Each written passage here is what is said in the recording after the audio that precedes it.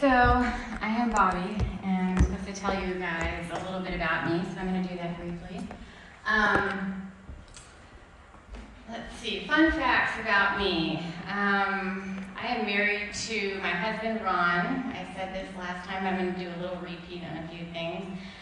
We've been married for 25 years. We have 12 children together, 6 boys and 6 girls. And my oldest is 23, my youngest is 2. And my family is still growing. Tonight up here I have my daughter-in-law, Becca, and I am going to be a grandmother this summer. Yes, I am. And we've been at Blue Ridge for about 4 years, and we love it. God's really growing us here. He's challenging us, and it's been a place to rest, and it's been a place to really go deep in ways that we didn't anticipate and understand. This is not a fun fact, but it's definitely a fact, and it's super fun for me. But this is real.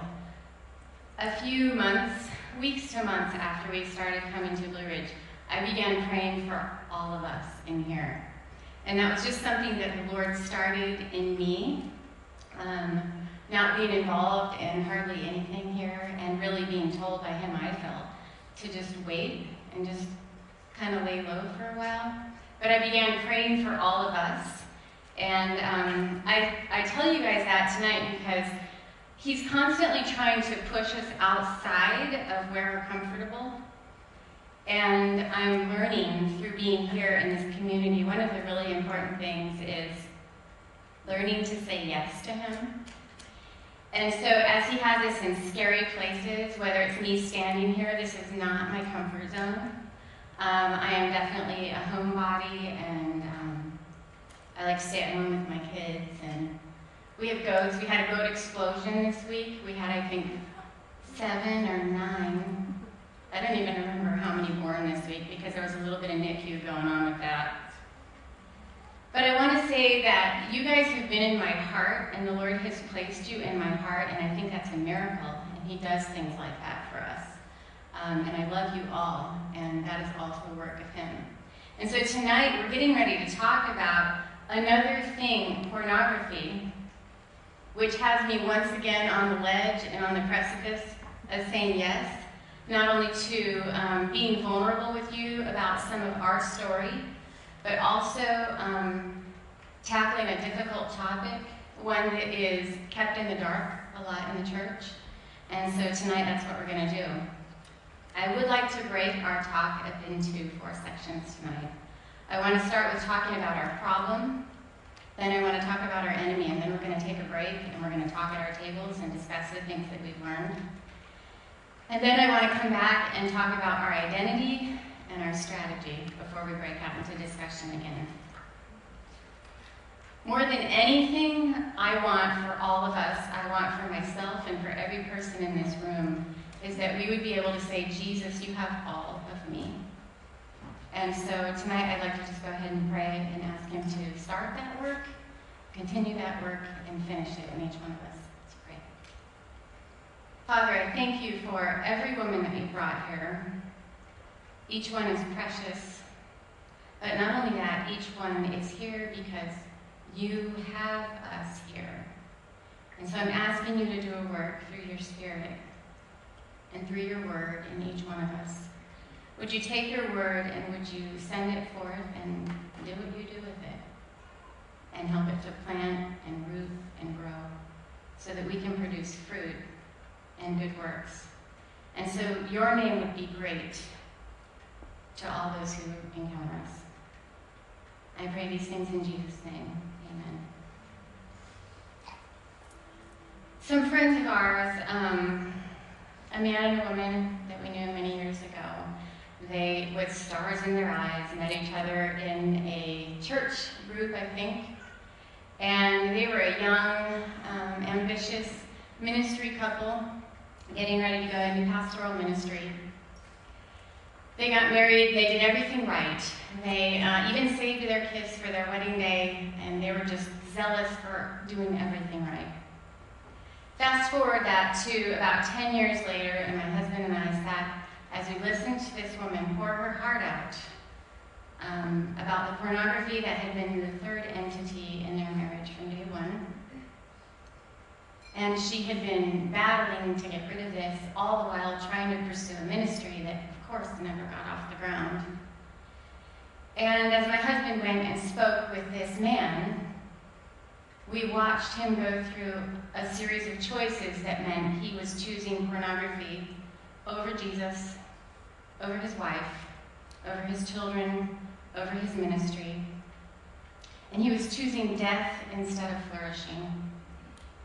Another young couple we knew over the years came to Christ and had dated for many years and decided, we're going to get married and we're going to do this. We're going to dive in and learn about Jesus and understand all that he has for us.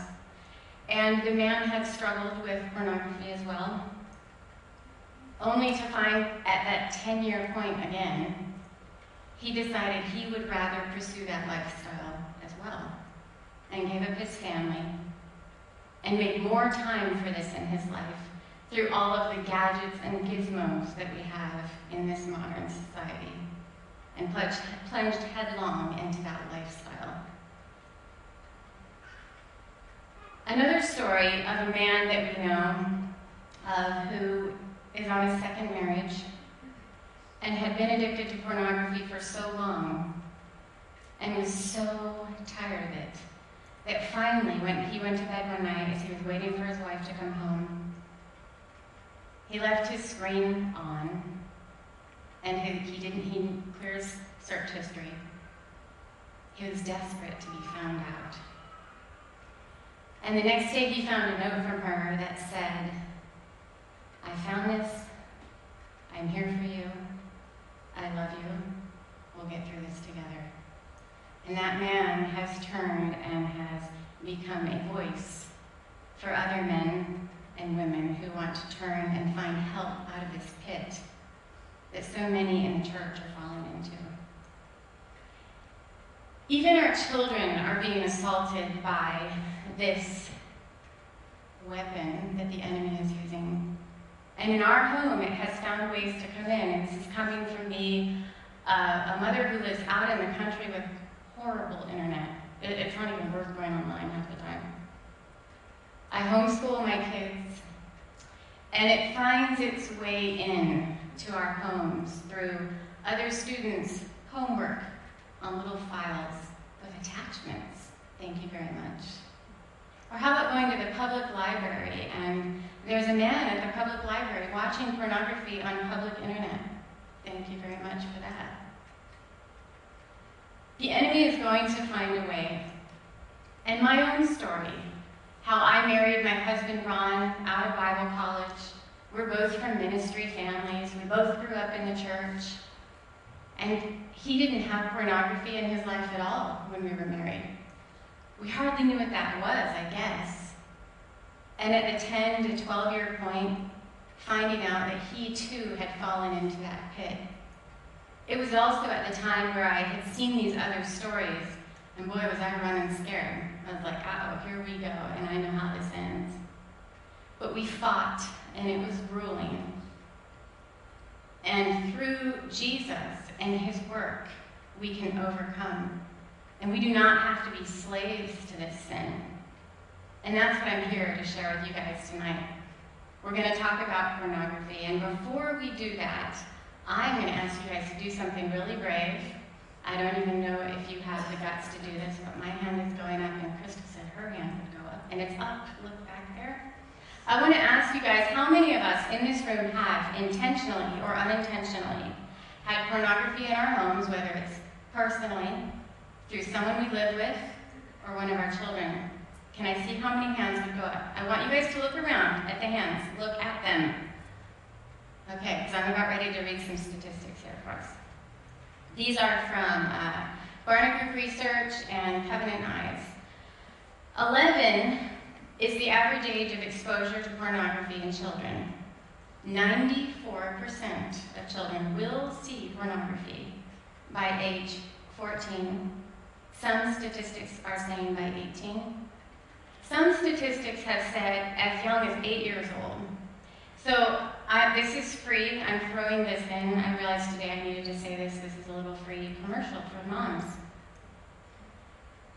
There is no PG-13 rating on this.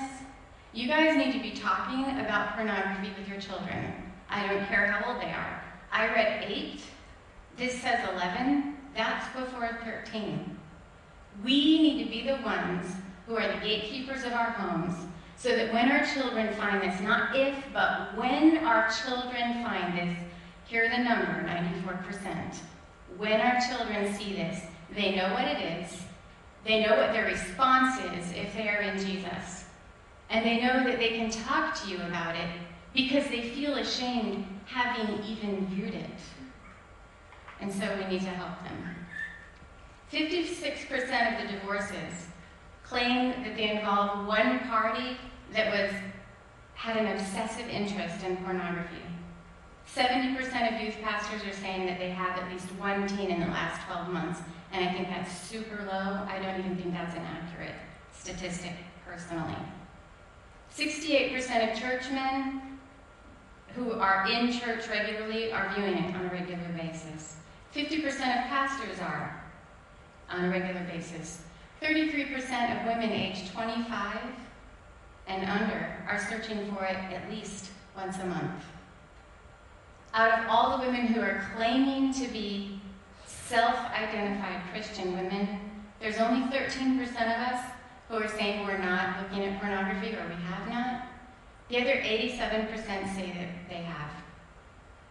And 7% of churches actually have a program to deal with this. So we're seeing the overwhelming numbers on the one hand, with a little 7 down here. So we're talking about it. We're going there. We're doing the hard thing. The American church is marinating in this sin. Recently, my parents came back from overseas. They've spent their career overseas as missionaries. And they have been astounded at the state of the American church in this particular area. They have told us that the church in Spain, which is where they were, although it is tiny, will not tolerate this sin. And they deal with it through church discipline and accountability, and you repent, you turn from it. That's the expectation. I think for me a real reality check was a couple weeks ago when Crystal, she kind of paused the Rabbi Zacharias study, and there was that slide up there. Does anybody remember the picture of those men being marched to their execution for loving Jesus, for following him? Probably my age. These are our brothers in Christ in another part of the world. And as I came home and I told my family that story, and I told my children that story, and I was preparing for this message, I kept breaking down. I couldn't get through it without crying because I said, guys, here are these people giving their lives for Jesus, and we are here in America watching pornography, living lives of indulgent sexual sin because we can. So it's been a real wake-up call for me.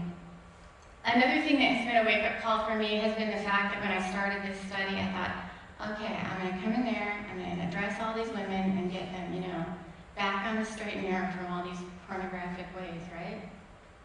And I was putting my notes together and going through all the right verses, and I had like a lot of notes because I get pretty wordy in my notes. And I was, Lord, why will this not come together? Why can't I, this is not gelling. And eventually it did click, and it only clicked when I realized this. He didn't want me to address you guys. He wanted me to address us. He wanted me to address me. And the problem is not pornography, and that's your first blank, ladies. Pornography is not our problem, it is a symptom of the problem. And I really felt the Holy Spirit leading me to Mark 12, 28 through 30 as the backbone of what we're going to go through tonight. Jesus was discussing with the rabbis of the day. One of the teachers of the law came and heard them debating. Noticing that Jesus had given them a good answer, he asked him, Of all the commandments, which one is the most important? The most important one, Jesus said, is this. Hear, O Israel, the Lord your God, the Lord is one. Love the Lord your God with all your heart, with all your soul, with all your mind, and with all your strength. Our real problem is not pornography. Our real problem is that we have not said, Jesus, you have all of me. The thing with saying, Jesus, you have all of me, the minute we decide to do that, I think the first thing, or one of the first things we need to realize is that we have an immediate enemy. Our enemy, the minute we say that, we are all in, we become a target. Crystal talked about this a little bit last week as well, because I think when we're having a 4-week series on sex, the enemy just needs to be talked about. We're in a battle, and we're not wrestling against flesh and blood. Scripture tells us that. We need to know our enemy, we need to know his tactics, we need to know how he thinks, we need to train ourselves if we're going to win this battle, and this is the first part of that. In 1 Peter 5:8, we're told to be self-controlled, to be alert. Your enemy, the devil, prowls around like a roaring lion looking for someone to devour. That is to consume us and to destroy us, to engulf our lives, our minds, our hearts, our souls. He will demolish us. He's going to devastate and annihilate us. Does that sound dramatic? Listen to how Jesus describes him in John 10:10. He says that the thief's purpose is to steal, kill, and destroy. That is his purpose. It's been his purpose ever since the beginning. He thought he could derail humanity, and when that didn't work, he thought he could derail Jesus coming. He tried to do that for thousands of years. He hates Jesus. And if we love Jesus, and if we say, Jesus, I am all yours, you have all my heart, mind, soul, and strength, you have everything that I am, he's going to hate us.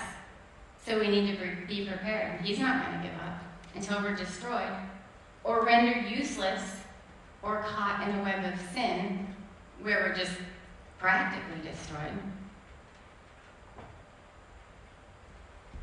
Pornography is only one of the weapons he is using. Two tactics that the enemy is using to keep this stronghold in the area of pornography. He uses a lot, but I'm going to talk about two tonight. And I want to read a little bit from Genesis because he utilized them pretty efficiently there. Now the serpent was more crafty than any of the wild animals the Lord God had made. He said to the woman, "Did God really say you must not eat from any tree in the garden?" The woman said to the serpent, "We may eat fruit from the trees in the garden, but God did say, you must not eat from the tree that is in the middle of the garden, and you must not touch it, or you will die." "You will not certainly die," the serpent said to the woman. "For God knows that when you eat of it, your eyes will be opened, and you will be like God, knowing good and evil." His first tactic that he used with Eve is isolation. And although Adam was there, it says in the next verse, by her side when they finally ate the fruit, for whatever reason, in the beginning of that section, in the beginning of their dialogue, he either didn't weigh in, or he was just silent, or he wasn't around. And so for all practical purposes, he had her to himself. He's going to find us alone. He's going to do what he came to do, and then he's going to leave us alone. He's going to find us alone, and he's going to come in, and he's going to say, "Did God really say?" And we'll believe this grand thing like more wisdom, or "you will not surely die." And then he's going to leave us alone in a heap. After we have just sinned and broken fellowship with him, we're by ourselves once again. What are the ways that you are feeling alone? Alone looks like a lot of different things. It isn't by yourself in a room in the dark. That is one kind of alone. There are women here tonight, and you feel alone in this room. You feel alone in your marriage. You feel alone even though you have 3 other roommates. You feel alone in whatever relationships you're in, or in whatever work environment you're in. You feel like you're the only one. That is a position of vulnerability. We are meant to be a community, and our enemy knows that. So when he senses that we're alone, it is a stage for the next tactic. You can be alone in your head, and this is a big one for me. Just my thoughts. My thoughts. I'm just alone, just thinking these thoughts, and you know what? You got to get out. You got to air those thoughts. And that happens in a community of believers. Or maybe you really are alone for the first time you're away from family or you're away from friends. Whatever the details of your aloneness look like, that isolation is the base of where he wants to find you to set the stage for the next tactic. And that next tactic, his second one, is lies. Our enemy is a liar. He is such a big, fat liar, and we need to realize this. It is imperative that we understand that not only is he a liar, but all lies come from him. It's a hallmark trait. In fact, Jesus describes him like this in John 8:44. He was a murderer from the beginning, not holding to the truth, for there is no truth in him. When he lies, he speaks his native language, for he is a liar and the father of lies. From the beginning, he has been a liar. There is no truth in him, and he speaks fluently. He speaks lies. He is the father of lies. Just in the same way that a parent teaches a child, a baby, to speak a native language, we learn lies from only one source, and that is the father of lies, our enemy.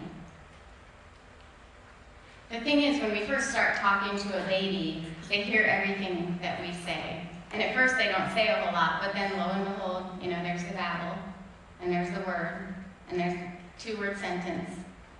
And then it just keeps going. And then you wonder if they're ever going to be quiet sometimes.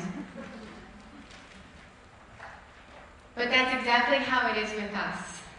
When you hear it enough, if you don't combat it with the truth, we will eventually start to speak them. And pornography is one of those things that once we have bought into that lie, we get stuck alone in a web of sin. There's no community. We feel alone. We're ashamed. We're in the dark. We're afraid no one else has ever dealt with this. Guys, did you see all the hands that were up? But we still think this. It's so common. And I think, really, that's why it's flourishing. It's like that ridiculous thing that people say, whenever I turn the lights off, the laundry multiplies. That's what pornography does in the dark. It multiplies. It breeds and grows in the dark, in our isolation, and in a place where we're caught in lies. In preparation for this study, I interviewed two friends of mine who have dealt with this and struggled with this and have overcome and are overcoming through Jesus and in him. And here are some of the lies that they told me that they would hear, believe, and that would throw them back into the web of this sin. One was that it was normal, that it was acceptable. And from this woman in particular, she had seen pornography from the time she was 5. It was a part of her life. Her mom gave her dad, this was before the internet, pornography under the tree at Christmas, Merry Christmas. That's how she grew up. And so for her to break from that was very difficult. Or how about this one? God made me a sexual being, so it is good that I feel sexual and fine to express it through pornography. Or I've asked God to help me stop and he hasn't, so it's on him. I know I'm going to give in to this sin. I do every time, so I might as well just stop fighting it. Or it's only hurting me, not anybody else. I'll just browse, nothing more. God will forgive me. If I read my Bible more and pray more, this will go away. I haven't read it enough or prayed enough. That's why I'm like this. I can stop whenever I want to. I am in control of this. I am not addicted. I actually have the power to do that. There are as many lies as there are truths, and these are just a few. And one of the things I noticed as I was listening to these women was that their own lies, and this is so classic of a liar, they contradicted themselves. And the more they talked and the more they told me, I started thinking, well, that doesn't even agree. But it would work. It would work. And she would fall into it, and another lie would work another day. And they could be different lies, like God would forgive me or it's okay. Well, why does God need to forgive you if it's okay? But that's the web, and that's what he does. I remember in our story, in mine and Ron's, I remember one day having a real epiphanal moment. And I realized one thing to be true, that pornography starts with a lie and it ends with a liar. It was indeed true that the father of lies who had started this, and we had bought that lie, that then that lie began to be spoken by my husband. What we're going to do right now, we're going to talk about our identity when we come back. But at our tables, we are going to go over a few discussion questions. We're going to talk about what the lies are that the enemy is speaking in our own lives. Also, what some of his other tactics are in getting us to fall into this sin and other sins. And then we'll come back and talk about our identity. Thank you, guys.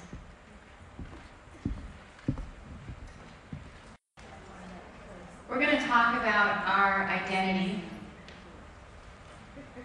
because who we are is paramount, it is foundational to fighting this battle, or really any spiritual battle, for that matter. But before I start this section, I have to ask all of us. When it comes to the Bible, the book that we use, the reason why we come here to learn from this book, we have to actually decide if we're going to believe that this is the book that is really going to rule our lives. Do we really believe that these are God's words to us? And I really appreciated Jeremy's Sunday sermon this week. I don't know how many of you were there, but it was awesomeness. And he basically talked about how we need to take what we feel and put it under submission of what God says. And that's the truth. The Bible needs to be our final authority for those of us who are saying, Jesus, you have all of me. All of his words become all of the government in our lives. And that's where we're going to find who we are. In this book, we see not only what Jesus has done, but because of what he has done, who we are in him. And your first blank on this one is when we decide to follow Jesus, when we say, Jesus, you have all of me, we are given a new identity. And with this knowledge, we're able to say to our enemy and to sin, yes to righteousness. We're able to say no to our enemy and to sin, and we're able to say yes to righteousness. Simply by knowing who we are, by standing in the place of who we are, by standing in our identity, or stepping into it by faith, even though we may not see that it is true. I had fun researching this section because I went online and I thought, how many things am I in Christ? I wonder if there was a list I could find. So I found these lists. One of them had 90 things that we are in Christ, 90. But then when I kept reading my Bible, I kept finding more.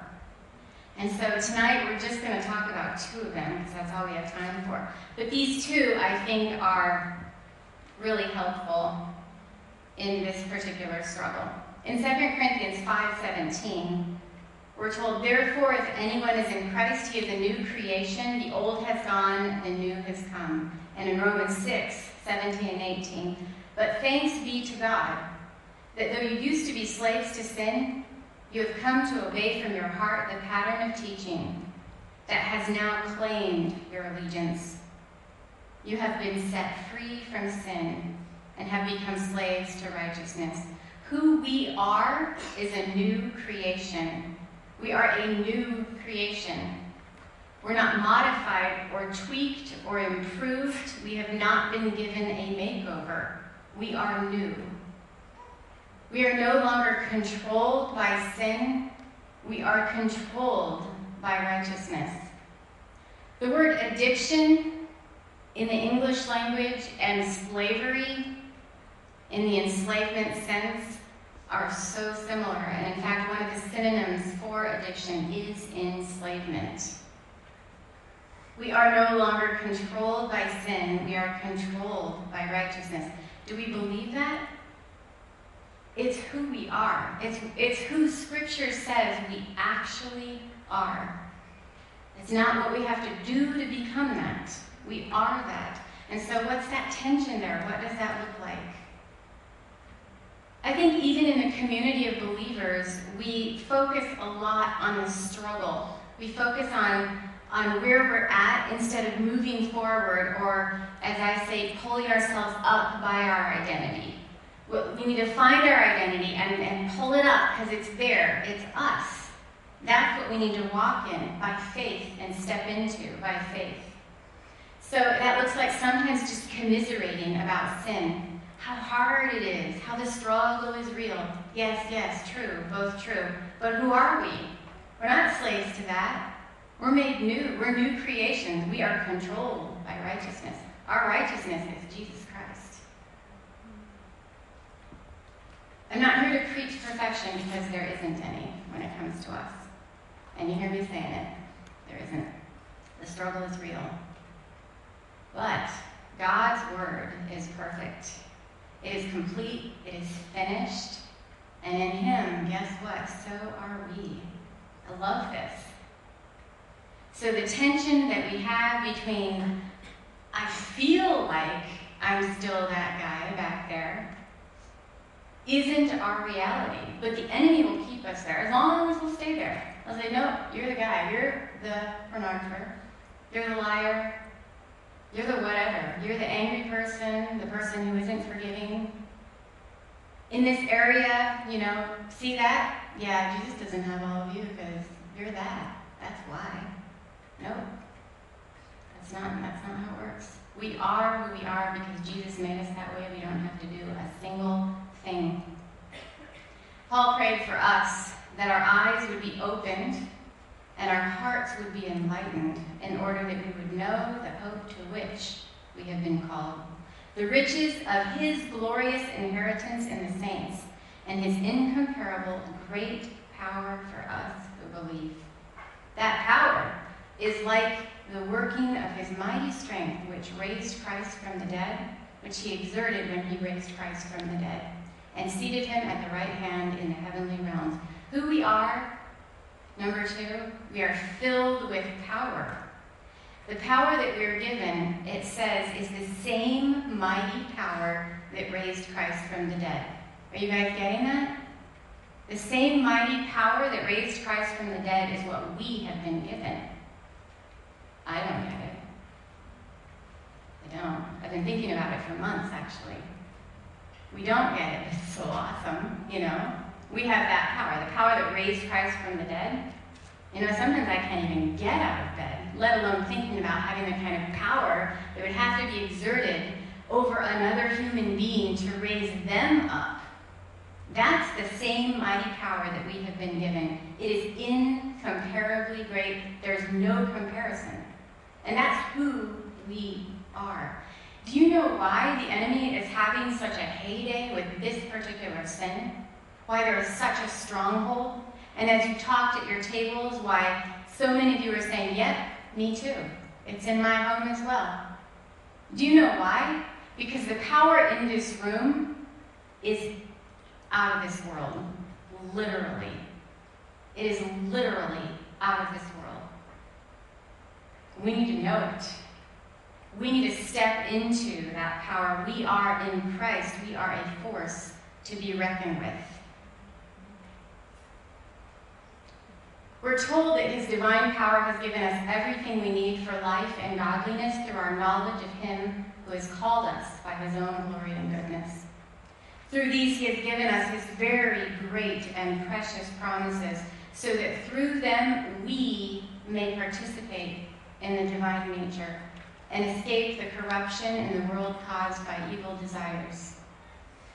This is the power to live a godly life. It equips us with everything we need for life and for godliness. Not some of what we need, not most of what we need. We have everything. And what do we have everything for? For our life. That's all of it, guys. We have this life. We have everything we need for this life to be godly, to be like Jesus. We've been given everything we need to be like Jesus. Everything. That is who we are. Do you think the enemy wants us to remember that? Do you think he wants me to say this to you tonight? You guys should have seen how my week went this week. I mean, even my son this morning when I was walking down the stairs and I stepped on the paver and I tweaked my ankle and walked on my ankle instead of my foot, it was really not fun. He said, man, the enemy does not want you teaching tonight. I told Ron a couple days ago, I said, I'm just waiting for it now. Like, I give up. This is just all over. He doesn't want me to say these things to you. He doesn't want you to remember. He doesn't want any one of you to say it to each other. So we need to say it. We need to stand up, pull up our identities, stand on them, walk in them, and shut out the noise. He's going to say, that's who you are. That's who you were. That's who you will always be. No. We need to step into our power. And we have that through Jesus. We don't have to do anything to get it. It's ours.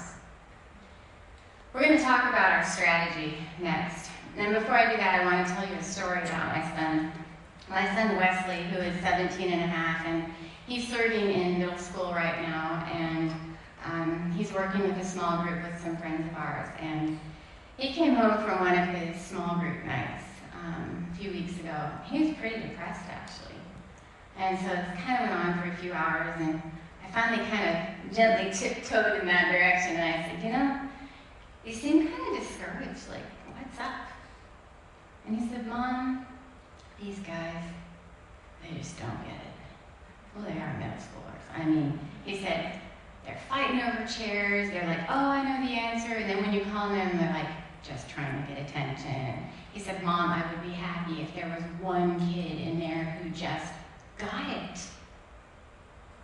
But what he said next was really the heart of what he was struggling with. He said, Mom, there's a 12-year-old that came and told the leaders that he is addicted to pornography.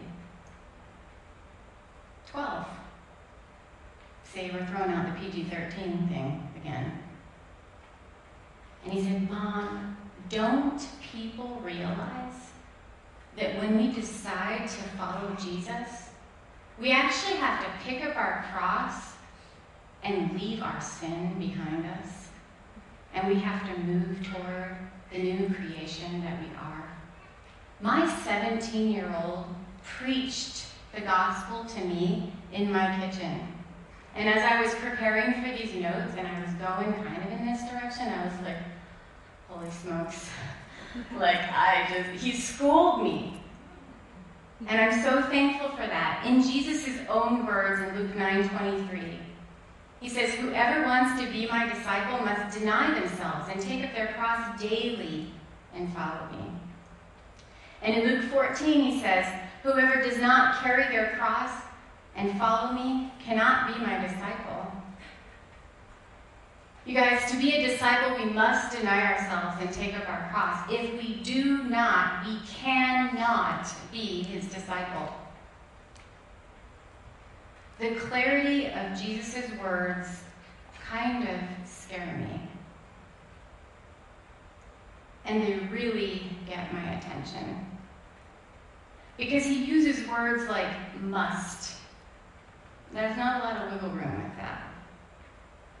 We don't get to choose whether or not we feel like it. It's must. And he says, if we do not, we cannot be his disciple. I had a hard time finding any wiggle room there either. And so we're really going to have to contend with this issue of pornography. And are we going to continue to say, oh, it's just this thing that I struggle with? Are we going to stay there? Are we really going to do like the hovercraft thing there? Or are we going to actually say, God says it, and my life is going to go in that direction?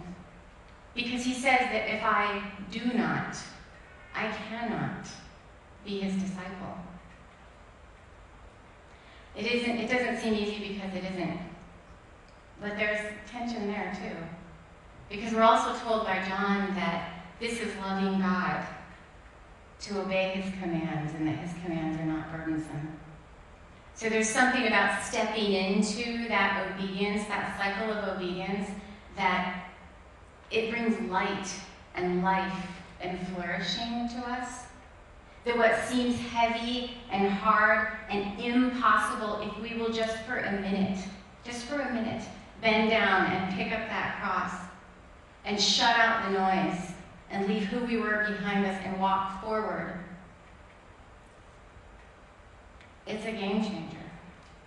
Hebrews 12 says it well. It says, therefore, since we are surrounded by such a great cloud of witnesses, let us throw off everything that hinders and the sin that so easily entangles us.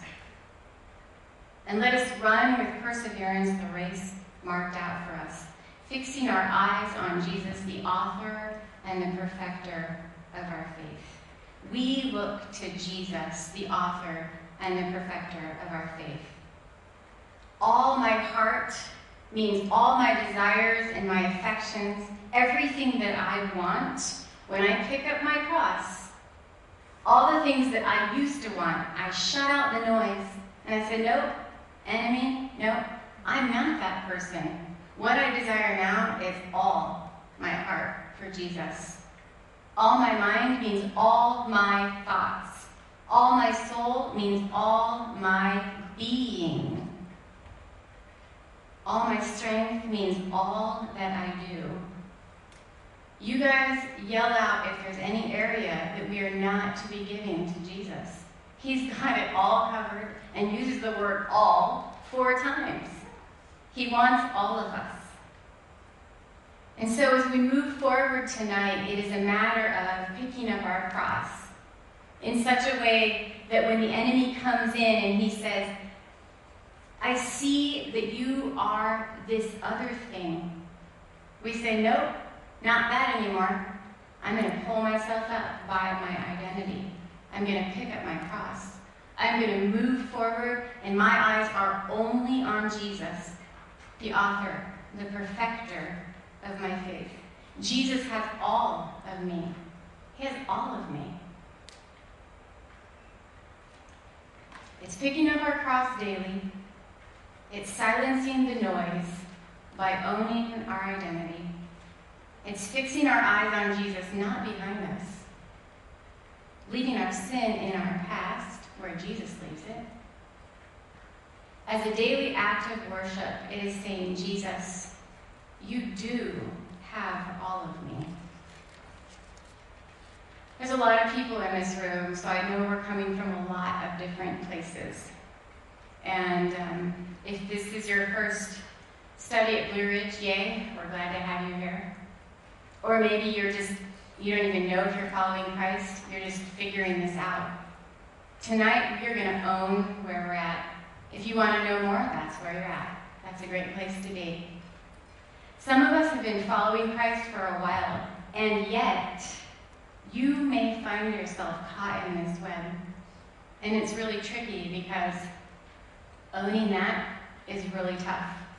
But we're told in James 5:16 to confess our sins to each other and pray for each other so that we may be healed.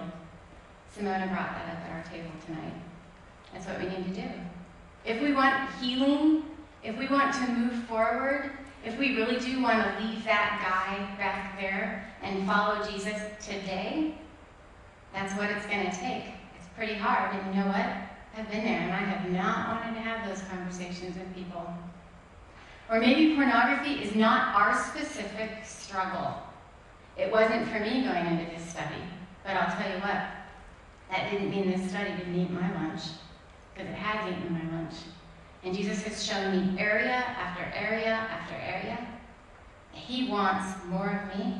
He wants all of me. He wants all of me. And I'm saying, bring it. I'm saying I am all in. That's what I'm saying. And I want all of us to say that tonight. That is my prayer for all of us. I want to let you guys know that I love you. And thank you for letting me share tonight.